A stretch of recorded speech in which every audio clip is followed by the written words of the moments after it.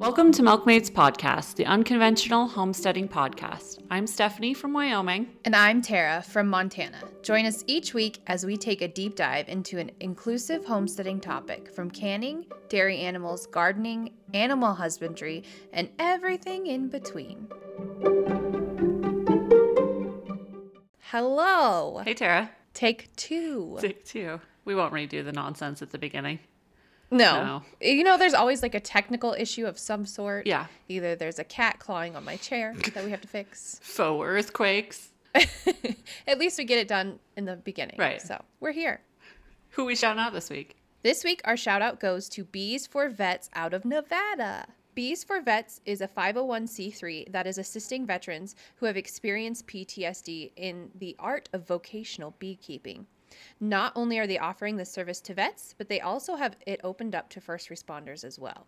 The bees are giving veterans a big purpose in life, and on their website in the 60-second doc featured on their page, they state that keeping care of another form of life means a lot. And as farmers, we all know this to be true. I definitely feel that way too. Oh, completely. It really does give a person a bigger meaning to their life. Yeah. And I would imagine the bees are like fit right in with like a military background too, the way they're so like structured. I bet that feels kind of comforting to people who have done their whole career that way, or their whole life. This is all speculation, but no, I could imagine. Yeah, it sounds good to me.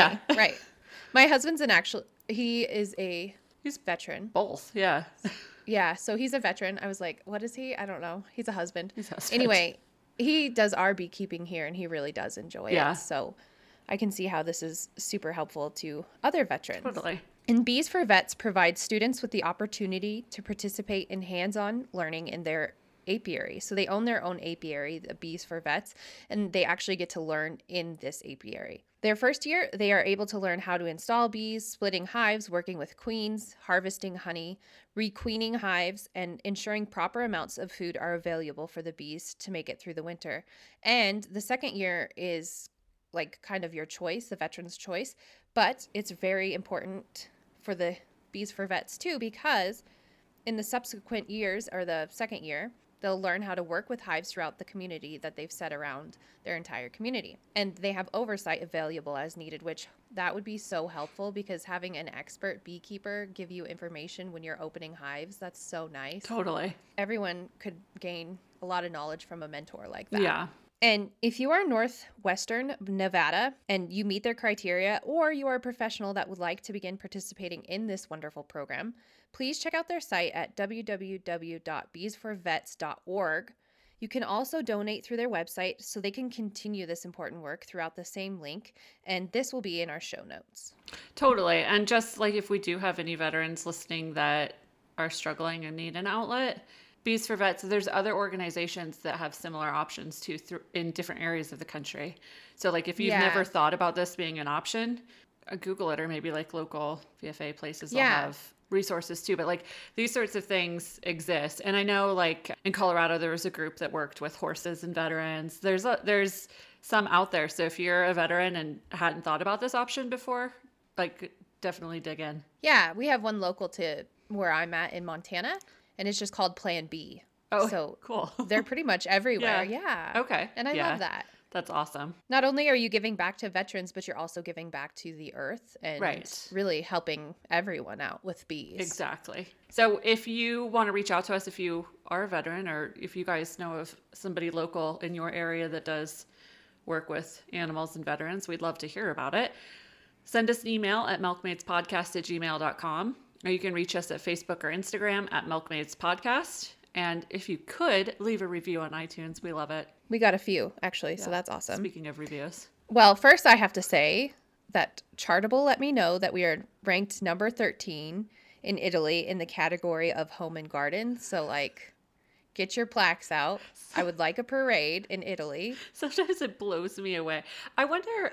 like, are people outside? Because I always feel like such an idiot when we do our episodes and we're like, oh yeah, in Fahrenheit and inches and feet or whatever, you know what I mean? And then we're like, sometimes we'll make jokes about how, sorry, we didn't convert that. Like, do other people find that intolerable? Because now we're like ranking in other countries. So listen, I always measure with crock pots and people, so I don't know about you. Right.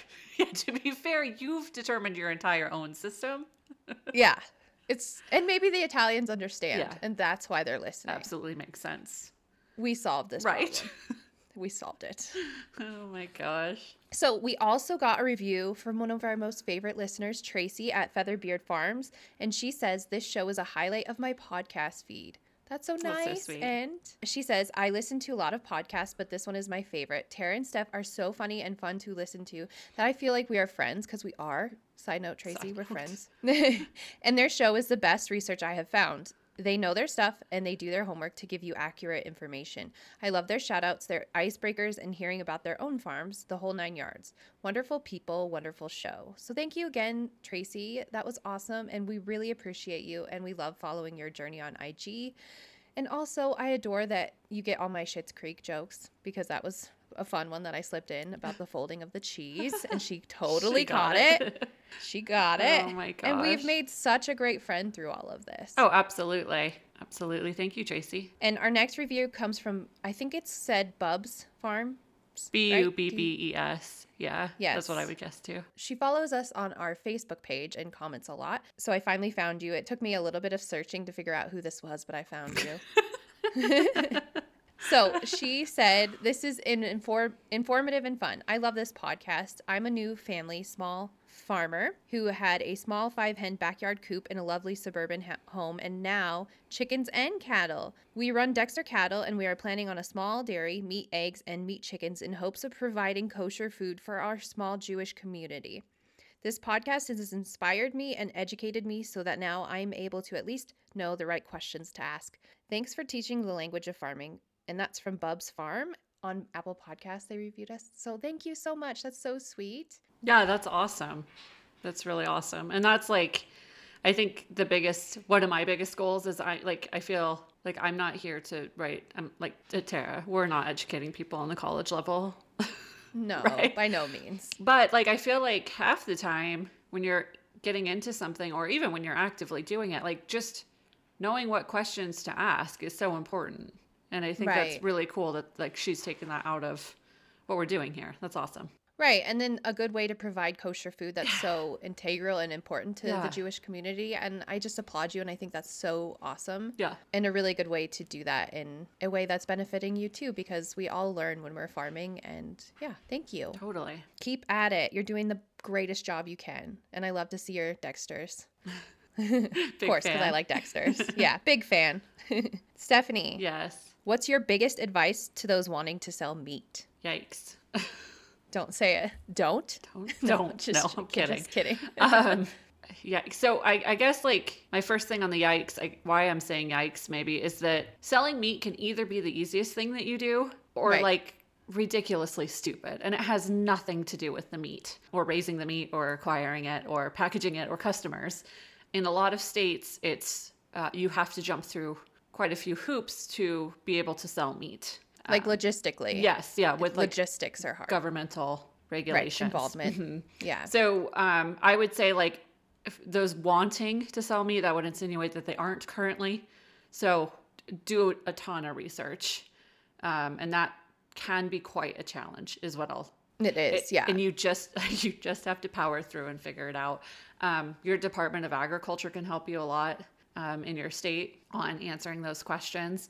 Your local processor might be able to help you get in the right direction too, as far as finding where to look for those things. I know Wyoming's Department of Agriculture has a lot of like simplified PDFs on these are our laws, Right. questions and answers. But yeah, figuring out what you're allowed to do and what you're not allowed to do and how to be allowed to do it can be quite the challenge. So I don't know if that's like, I guess it's not really advice. That's like a be prepared for this.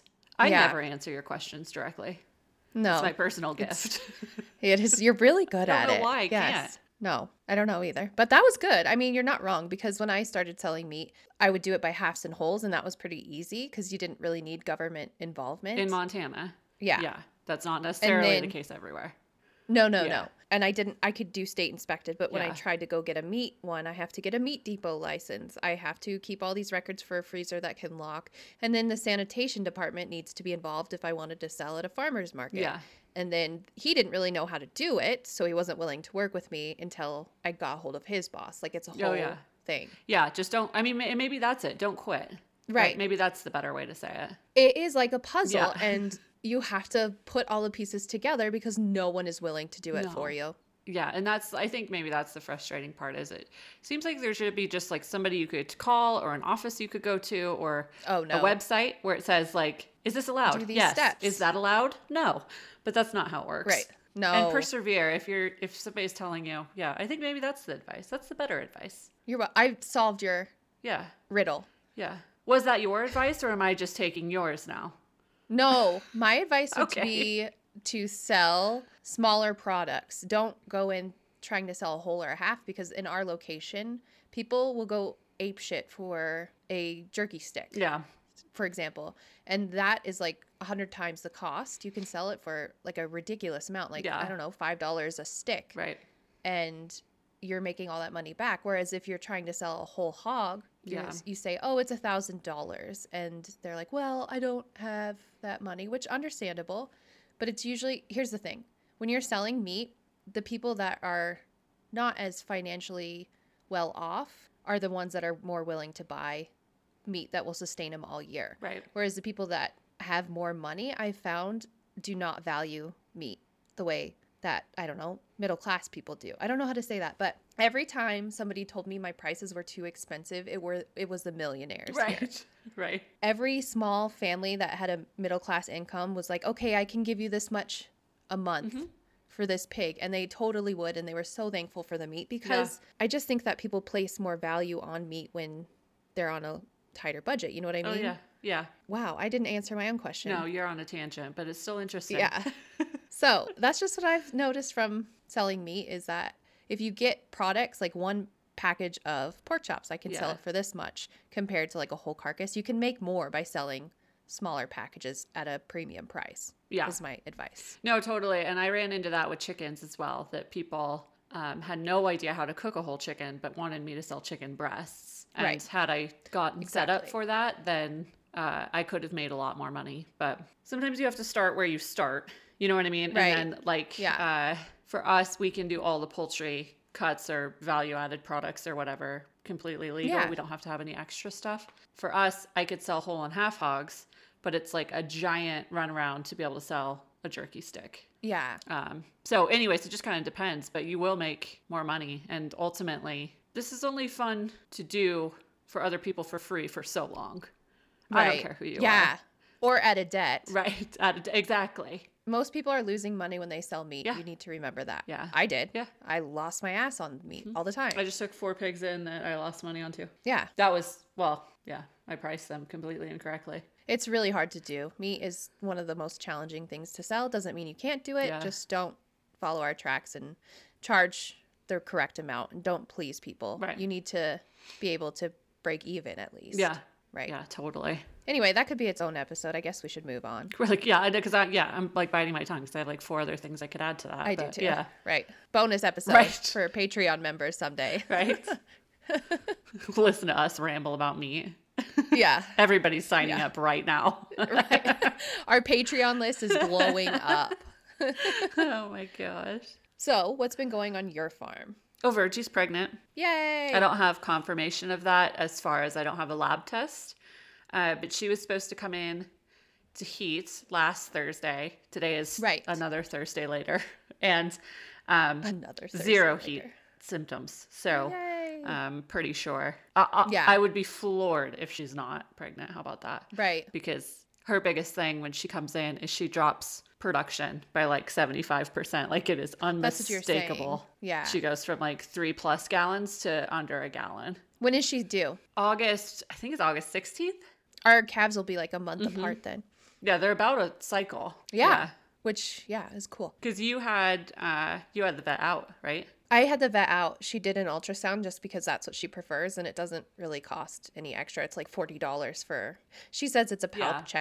palpation check, but she just likes to see it. Yeah. And then she came out, did that. We got to see the calf on there, and she looked pretty thoroughly for a twin, just because I was nervous about that. I don't know. I had twins, so I assume everything is gonna have twins.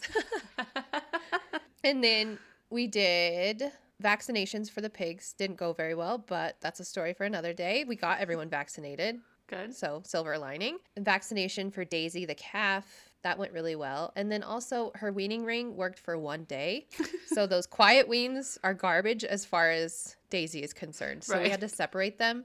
And if you hear mooing on here, it's because they're mooing at each other. They've been Screaming. separated for a day. So Well, I still think it was worth a shot. I tried it for $25 and it did not work. Right. It did work for one day and I was super excited. I was very hopeful, but my calf is literally a demon. So Right. there's that. Calves they're just little parasites. It's really They really it's are. really biologically all they are. They will suck their host completely dry and give zero shits about it. Right, So- right. And poor Dixie's teats were all torn up Yeah. and her bag was just getting banged and banged on. I can see why people do not calf share. Yeah. It's so much work. Yeah, it's So much work. Yeah, it's like more work and less work. It depends, Yeah. because you get the benefit of not being tied, right? Say something comes Right. up and you don't want to milk that morning, you just put the calf on, done. Yeah. But then, yeah, this stage of weaning, it's a lot more work for sure. Yeah. So you're Anyway. paying the piper. Right. I am right now. Gosh. What's our main topic this week, Stephanie? This week? You mean this month? This month. Whole ass guys. month of And bees. Tracy, like, I needed your compliment today, this week. Yeah. um, Yeah. on that were very well researched.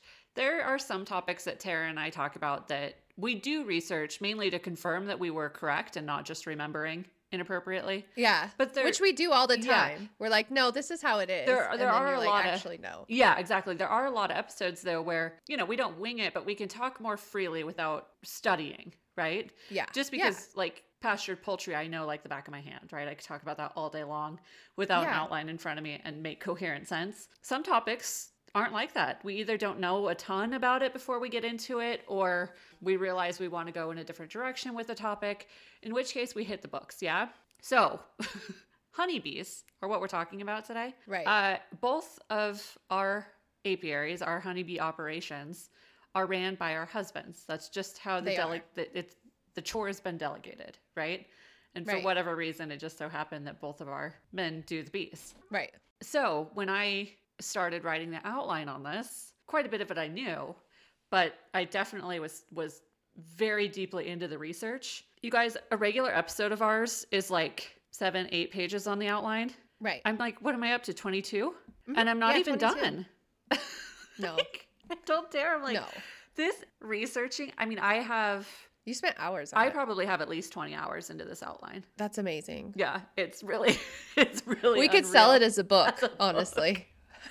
So yeah, I told Tara, I was like, if I see another bee thing, I'm gonna lose my mind. I had to walk away from it yesterday because I was like 5 hours straight on it. And so, you know what, Tracy, I needed that compliment about how well researched we are because it might kill me. So we're still trying to figure out how this is exactly going to lay out. But this episode today, anyhow, so we're going to do honeybees for the next couple episodes anyways. Will it be once a Right. week? Probably. Will it be a bonus episode? We'll see how it goes. We'll see how Yeah. it And goes. it also is, you know what? We don't have a staff of any sort. No. We are the Yeah, staff. the stuff. So I edit everything. Stephanie does like the show notes. It's a lot of work. And also we have kids. So Yeah. we're going to try our best. Please be patient with us. We're trying. Yeah, and we're really doing well, I think. But anyhow, if you're excited about bees, come on along with us because. Right. And if you don't think you're excited about bees, at least listen to this first one because the bees There's so much. themselves are interesting. I do not care who you are. Right. Like even if you have no interest in beekeeping, bees are pretty cool to learn about. Well, and then they're integral not only for gardeners. I think that applies to almost all of our listeners.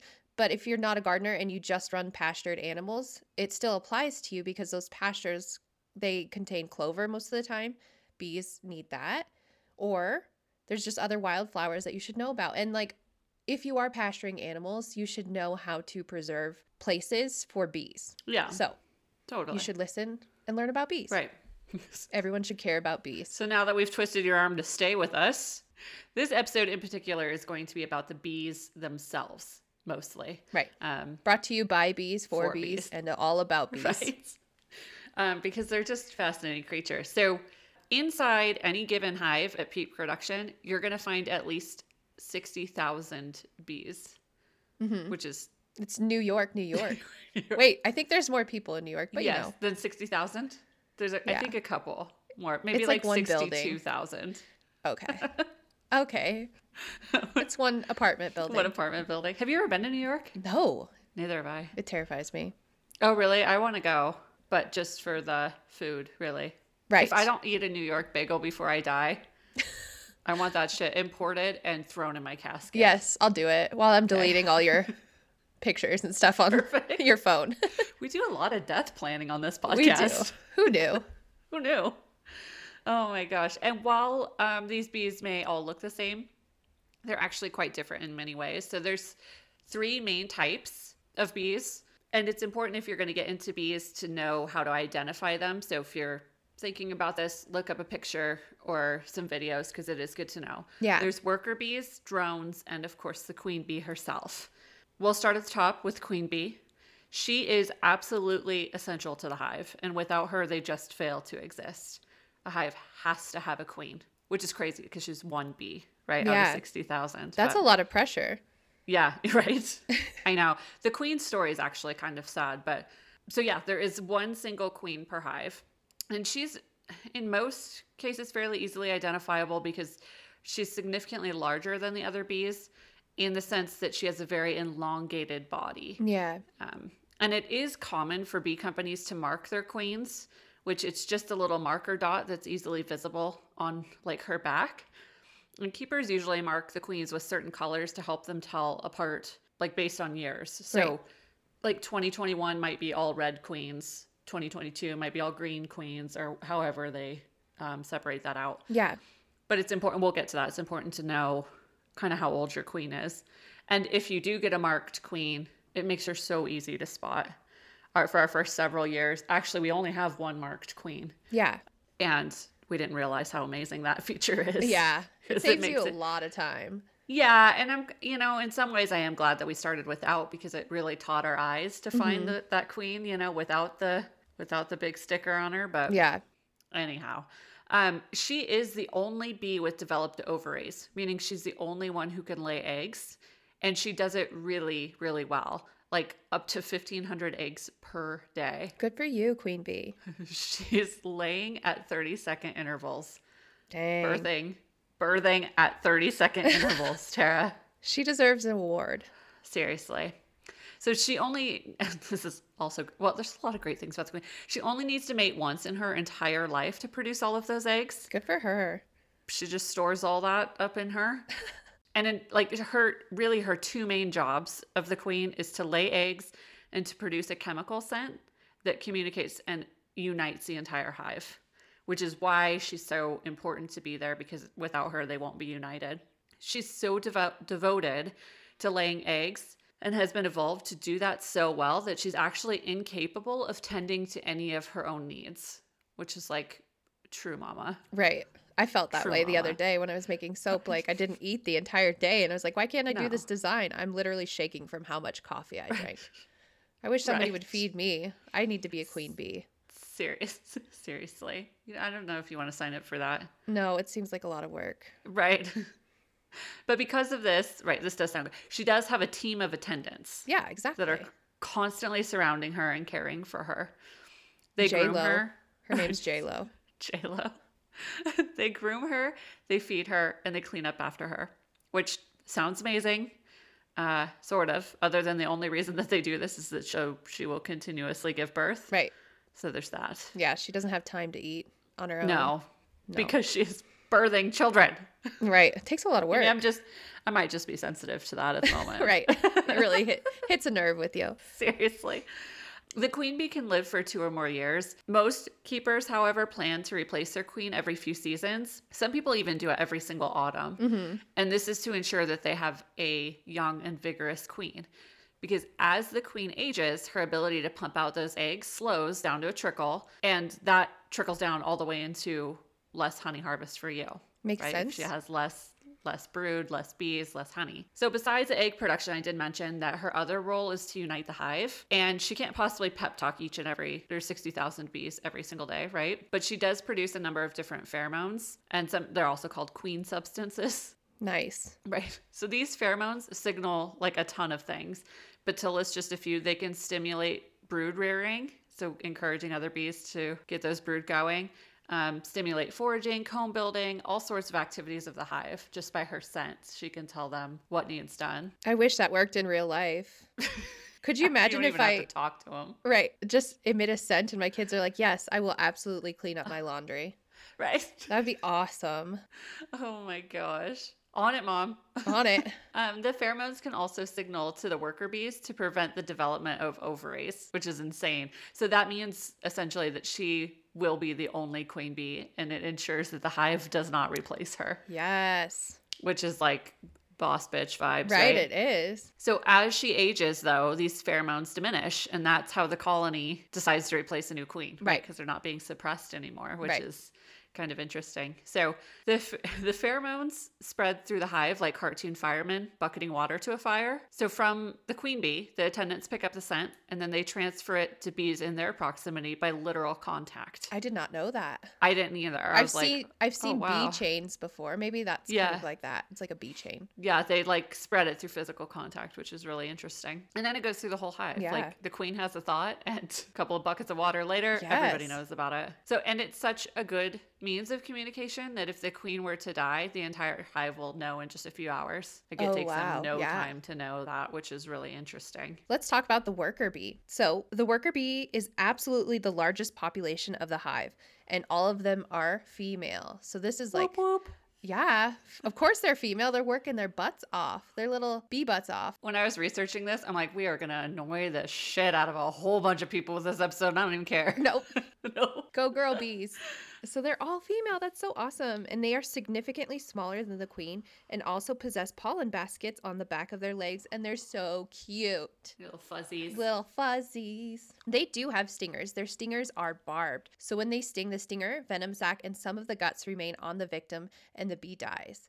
This is like their sacrifice and efforts to protect their whole hive. So I really get sad when I did get stung a couple of times. I always get sad for Yeah. the bee because it doesn't necessarily hurt that bad, but you feel bad for the I know. bee. It I know. happens. She fell on her sword. Super sad. An interesting aspect of the stinger, though, is that it only falls out and ends in fatality if it is injected into a mammal. If the bee stings other insects in an effort to protect the hive, it can sting again and again. And this is absolutely true.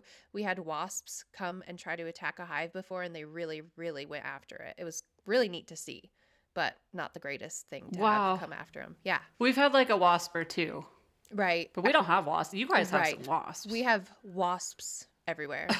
They be wild in. Oh my gosh. When we were processing chickens, I was like tweaking out. And I was like looking around, no one else was Oh. reacting. At my house. Mm-hmm. Yeah. I was like losing my shit. There's I so many know. wasps everywhere, and like no one else has even raised an eyebrow. No, yeah, we were just totally, Yeah. immune to them, I guess. Right. They get really bad towards fall, so Yeah. I mean, we're just kind of used to dealing with them. The lifespan of a worker bee during the busy season is only 6 weeks. During the off season, though, they can live up to 4 to 8 months. And the life of a worker bee is fascinating.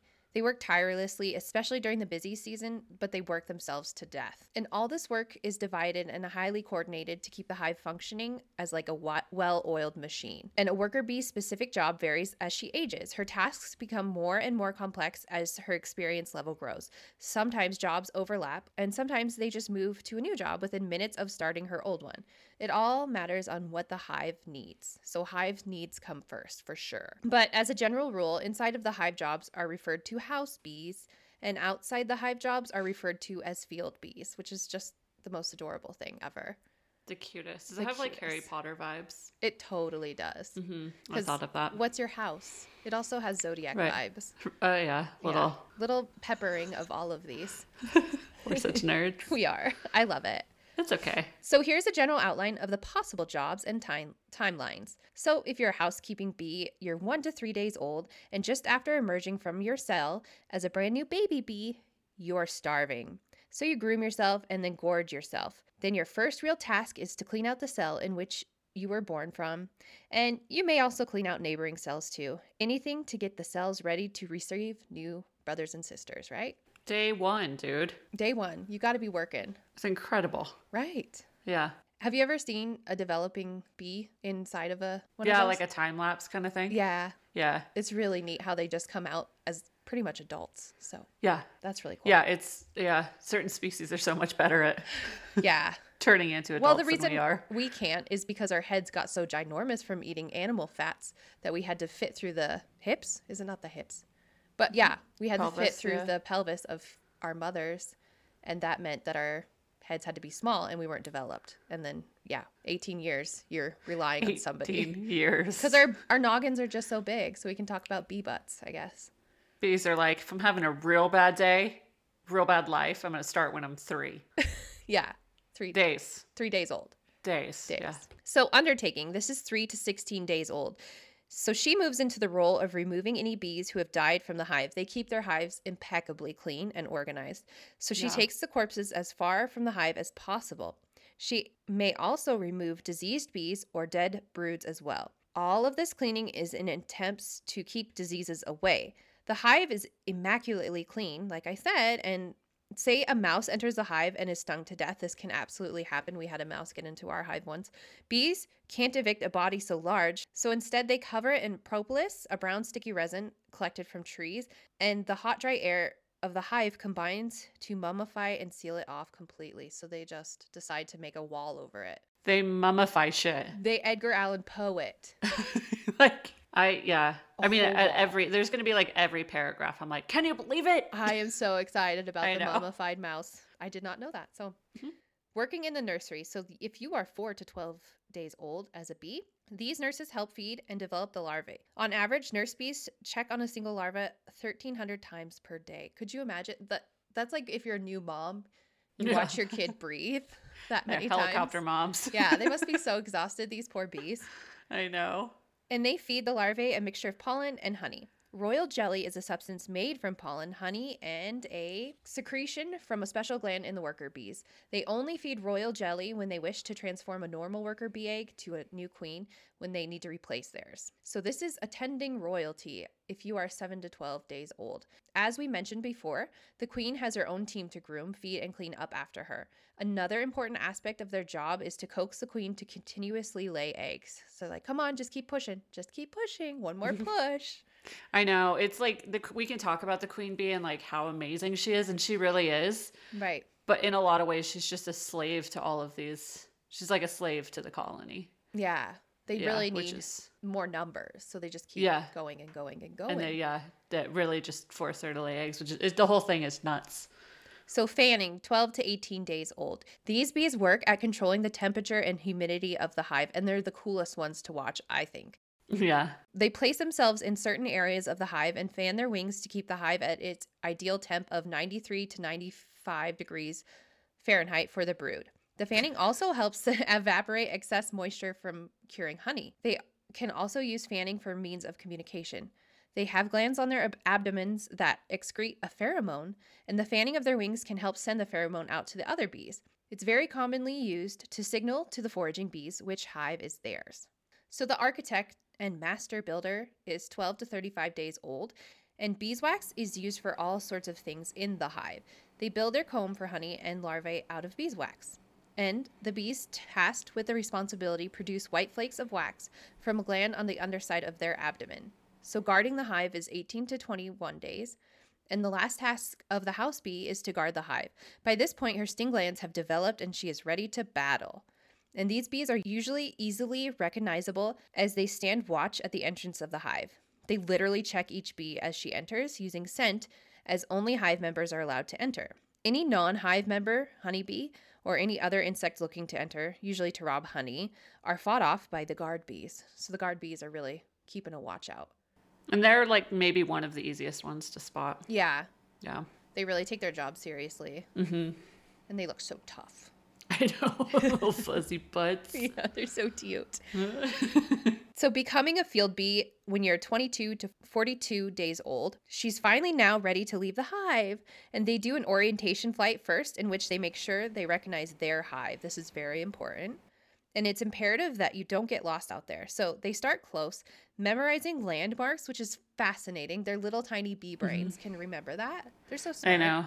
And then work their way out. She's now foraging for pollen, nectar, water, and propolis. A single bee can visit 10 flowers a minute and 600 flowers in a single flight. In fact, 5 million flowers will be visited to produce a single pint of honey. Again, that's amazing. I know. So We're amazing. never going to get through this because I just want to talk about how amazing they are. And then some flowers have more for the bees than others. Yeah. So Yeah. when you're planting and you want specifically to attract pollinators, just remember that there are charts out there telling you which ones to plant for what and why. So Right. these ladies can travel a 2 to 3 mile radius from the hive, so your property doesn't need to be anything fancy. And they carry their bounty in pollen baskets on their back legs. Again, these pollen baskets are to die for. They're adorable. Wait, if you guys haven't seen bees flying with their pollen baskets, which I hadn't Oh, so cute. before we got into bees, like I had no idea that was even a thing. Yeah. It looks like they have little side bags, like a motorcycle sidecar. Yeah, yeah. Yeah. You know what they remind me of? They remind me of like bell bottoms Bell pants. bottoms. They're like bee bell bottoms. bottoms. Yeah, bee bottoms. They're so cute. And foraging They're really is the cute. hardest time for a bee, though. Like, that is a lot of mileage. And it's a difficult and dangerous work. If they don't make it back to the hive in time before the chill of dust sets in, they will die or become victims to hungry animals. This task is so taxing that they literally go until they die. I find so many resting bees on my sunflowers in September specifically. They'll get caught there at night. And then I have this tradition of like going out there with the boys and like just blowing on them with my warm air when it's getting warmer, and then they'll fly Get them off. going again. It's yeah. so cute. Yeah. And I hope that they make it back. But at that point, they're just not doing very well. Right. Yeah. It's crazy. Like there's pictures and stuff, and you can see it if you like look very closely, but you can see bees like flying back to the hive and like their wings are tattered and they just look haggard, and they will work for the hive until they literally cannot. Right. Yeah, which is really impressive. On to the drones. These guys. The drones are the boy. The boy. I'm kidding. The drones, they have a job, some kind of. So the drones are the only males in the hive. They are often mistaken for the queen. Yeah. And I know we kind of did this a lot at first because they're really big. They are big. Like they're noticeably bigger than the worker like the bees. queen is. Yeah. Yeah. So it's easy to think like, oh, there she is. Oh wait, there's another her. Oh wait, Wait, you know, which and if is you which? see more. Yeah. But when Right, you see the that's- queen compared to the drone, like you know Yes. right away. When you see the queen, you know right away. Yeah, and this is where if you are looking to be a beekeeper, we watched a lot of YouTube videos. Yeah. We looked at diagrams and pictures, and then just spent time at our hive because identifying these three groups of bees is really important. So like her, they're big, but they are more of a barrel shaped, where she's more of a long, skinny, elongated body. And they're kind of the biggest giveaway is they have eyes. Their eyes like take up their entire face. Bless their hearts. It's like a barrel and then eyes. Barrel and eyes. That's all how it I is. hope somebody describes me. Poor Oh my drone gosh. bees. Anyhow, their population is quite small though. At like peak, only being in the hundreds. Right. So why are there so few of them? Because they are nearly worthless. They try. They try. Nearly worthless. They have no pollen baskets, so they don't contribute to foraging. Good. They have no wax glands, so they don't contribute to building. Good. They have no stingers, so they don't contribute to protecting. Oh, and they also need to be waited on. So worker bees also Oh. feed them and groom them. Wow. Right? Their literal only task in life is to mate. That's it. Otherwise, they just lay around, Good. which, good. It right? gives like a whole new meaning to the birds and the bees, Right. right? Right. Male birds work their butts off, though. Yeah. For it. Right. So I wonder what the Yeah. comparison is between bees. Like what are you offering here, sir? Yeah, not much. Not much. Literally one thing. So, I mean, like the only reason that they're allowed to stay, though, in the hive is because in the event that the queen does need replaced, a new one will need to mate. Right. And the mating's a little weird. It occurs outside of the hive. Yeah. Which, like 200 to 300 feet in the air. Good by for the way. them. What is that Um, called? The My Mile High Club. 200-foot club. That's a long distance for a bee, I think. 1/307th of a mile high club. I'm sorry, I have no don't know idea the how many it conversion is. rate for that. No. Oh my gosh. But I mean, that's like, we can make all the jokes we want about it. But like, if you think about it, if the queen is the most important thing and she is one single bug, Right. you're going to let her go fly up in the air? Yeah. That part is kind of the mind blowing part about it to me. But the queen, a new queen, which they call a virgin queen, Don't get me started. Virgin's not a real term, but It's not right. Right. Don't get me started. So she'll take what they call her nuptial flight. good for them. I mean, a man totally named these, but that's okay. Right. But they didn't make this part up because she mates with multiple drones. Good for her. Right. So the silver lining to the laziness of the drones, they do die after mating. Good. Their boy parts are barbed, which sounds like a blast for the poor queen. That's why she only has to do it once. They're like, Right? okay. In her whole life. Just Yeah. if you get through this, lady, we will never make you do this again. Right. Anyhow, mating removes that bit and the drones no longer exist. So once mating's done at the end of the honey season, the worker bees literally throw the drones out of the hive. They're like, bye. Pack your bags. Yeah. Right. Bye, boy. So they contribute nothing and they use up a ton of resources and their services are simply not needed when it's not mating season. Okay. So they just get thrown out. So out they go. Right. Yeah. The life cycle of the honeybee. So during winter, no laying. No leg egg. None of it. No egg laying is taking place. They are really just huddled up to stay warm and survive. So they're just really focusing on staying warm together in their little bee ball. As the weather warms, though, the worker bees start feeding the queen royal jelly again, and that signals her to start laying. And there are some nuances between the types of bees as far as the development goes, but the general process is the same. So first up, the egg, obviously. What came before? The bee, queen bee, or the egg? We don't know. It's hard to say. Hard to say. You will need to get good at spotting these as a beak because... A beak, sorry, interjection. I realized I didn't.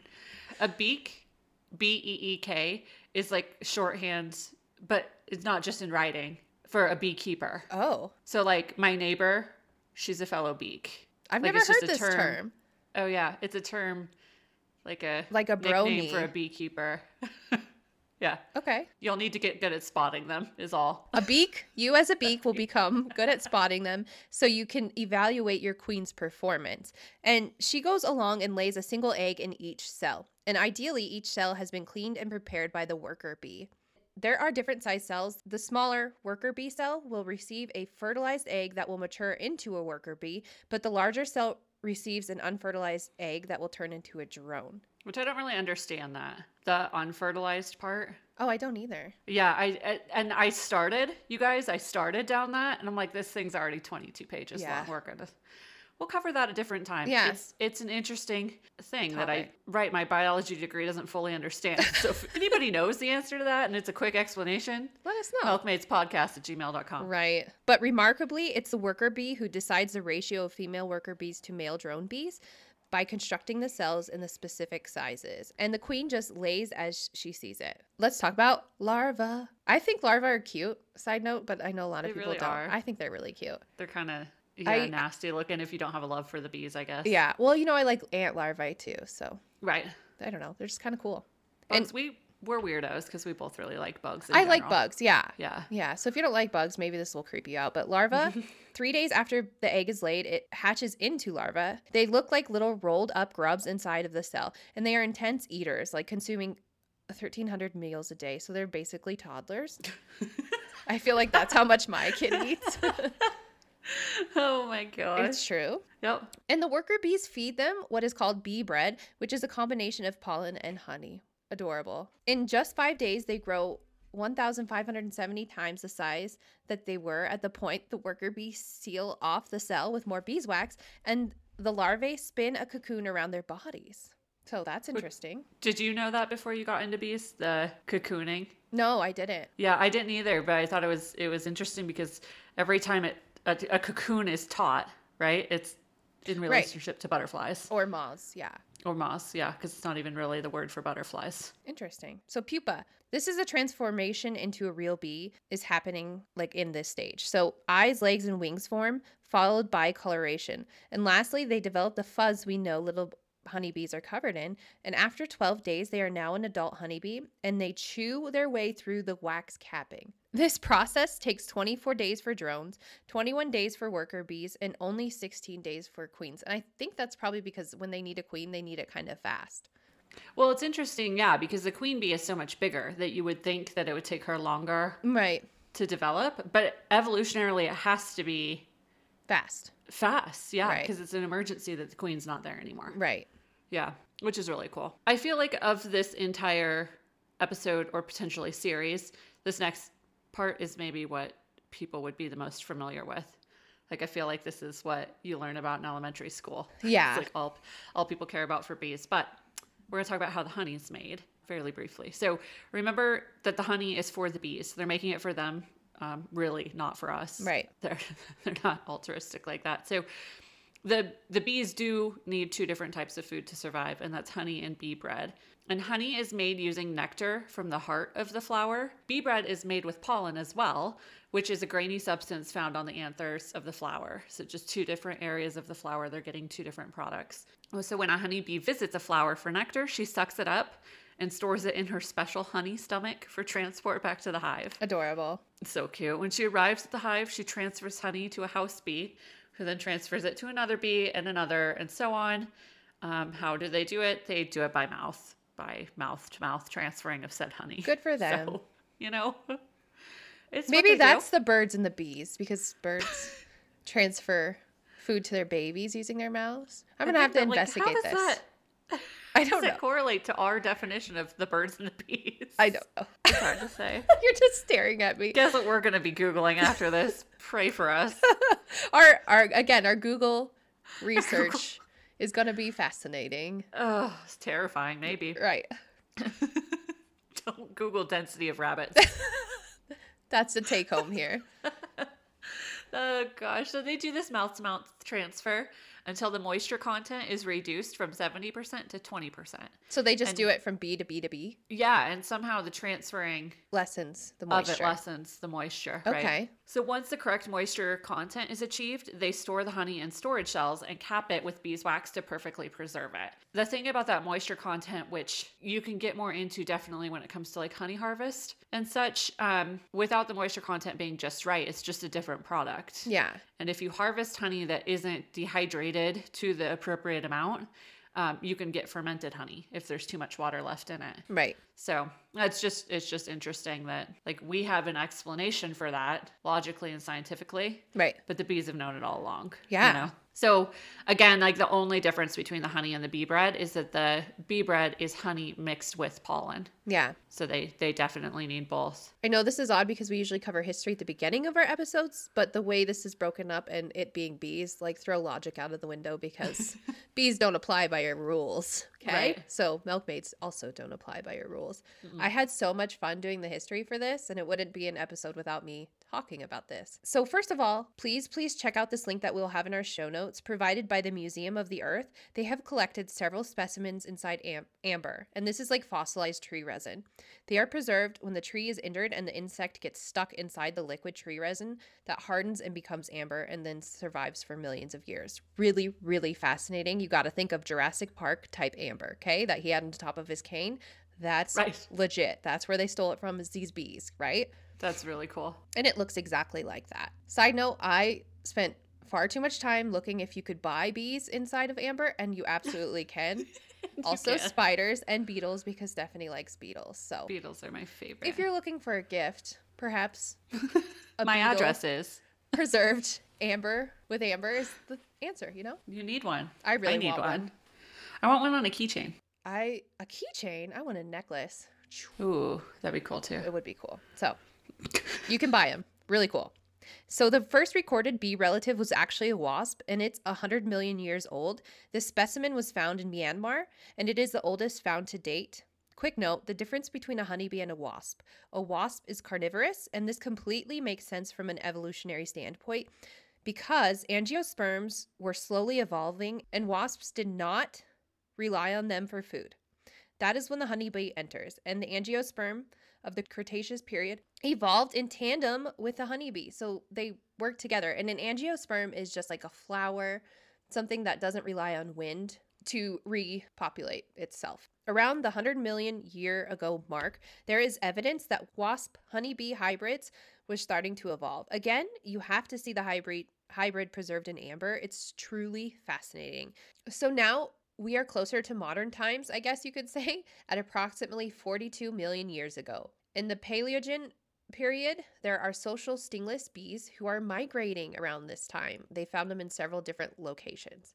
This is also about the time we see evidence of a honeybee entering North America. The oldest one is found to be imprinted in a coarse rock in North America. And just to give you an idea of how old bees are, humans are said to have appeared on the scene around 6 million to 2 million years ago. So the very first bee relative predates us by 94 million years. And now that we got all of that out of the way, let's talk about humans and our relationships with bees. And the first recording of humans and bees dates back to the artistic interpretation done in Spain in the historic cave known as La Cava de la Arena, or Cave of the Spider, where a human collecting honey from a hive with bees flying around them is drawn on the wall of the cave. This will be in our show notes as well. It's really interesting to see. So when people think of honey in the early days, Egypt is one of those countries that come to mind first. And this is because it was very much recorded in their history, and everything from Egypt was really well preserved for the most part. This was so important to their way of life. There was even someone in a position called sealer of honey, and they figured out how to utilize smoke to calm bees down when working with them. On the lower part of the Nile River, a bee was even used as a symbol for their country alongside the sedge that was the symbol of the upper part of Egypt. And when they would come together, you'd see the bee and the sedge plant. So during the early days in Egypt, beekeeping was more done for like the beeswax. It was very, very valuable. And this is because they used it for so many things, like for sealing watercraft and jars, and even used in the mummification process. They would use the honey to eat and for wines, but they would forage for honey just as much, if not more, than the honey they harvested from their own hives. So let's jump to China. In China, oracle bones dating back to 1100 BCE showed writings about bees that were maintained by farmers who raised the hives for medicinal purposes and as a source of healthy food. After only a few hundred years in China, they were so advanced with beekeeping that they were making beeswax candles much earlier than in Europe. And then in ancient Greece around this time, bees were studied, but beekeeping really wasn't practiced. But in 200 BCE is when we see ancient Rome entering the beekeeping scene. And they used perishable materials to construct their bee housing. And that's just why they haven't been able to find any of these bee houses. But we know this is when they started due to their recordings and their writings that have been preserved. And Romans prized the honey for sweetening. In fact, the term honeymoon comes from the combination of honey and milk that was given to newlyweds. So let's jump to Europe really quick, where the big push for beekeeping was due to the church's need for candles until the year 1453, because the use of candles by the Protestant church was not as popular. However, the demand from the public was still there due to the fact that beeswax candles burned so cleanly that they just used them a lot for their house. They didn't give off as much smoke as other animal fat candles did. And by the 1500s, bees were traveling with Europeans to other areas of the world. In what we now know as the United States, bees were being imported by colonists beginning around 1622, with bees being well established all the way to the Mississippi River by the 1800s. We think of bees as being such a integral part of our ecosystem. It's hard to imagine them not being here. Right, and they just weren't, the type that they brought over here were not something that was local to North America. Yeah, we've had other kinds of bees. Yeah. Right, yeah. By 1851, Reverend L.L. Langstroth invented the Langstroth beehive, hive, which is the most common bee house we know of today. Prior to this, straw baskets called skeps or hollowed out logs called gums were used, but were not as efficient as a Langstroth was and is, as we're still using this design today. So by 2019, there was said to be a 40% drop in honeybee colonies. This can be detrimental to certain local crops, and due to the lack of hives, traveling beekeepers aren't as able to go and pollinate certain crops like they once were. So maybe this is like a big push to have you all start your own apiary. Yeah, and there was a lot of speculation around those events too.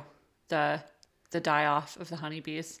It's called colony collapse disorder. Yeah. Which could be a whole episode on its own. If you're interested, go research. Dig into it. But, yeah. Well, I think that brings us beautifully into our next episode. So we'll cut it here. Our next episode, if you guys want to keep along with us, will be about the actual beekeeping equipment, hives, everything you need to get going on your journey, because we need more. We do need more. As Tara said. So anyhow, on that note, we will see you guys then. Thanks for listening. Beekeeping. Happy beekeeping. Bye.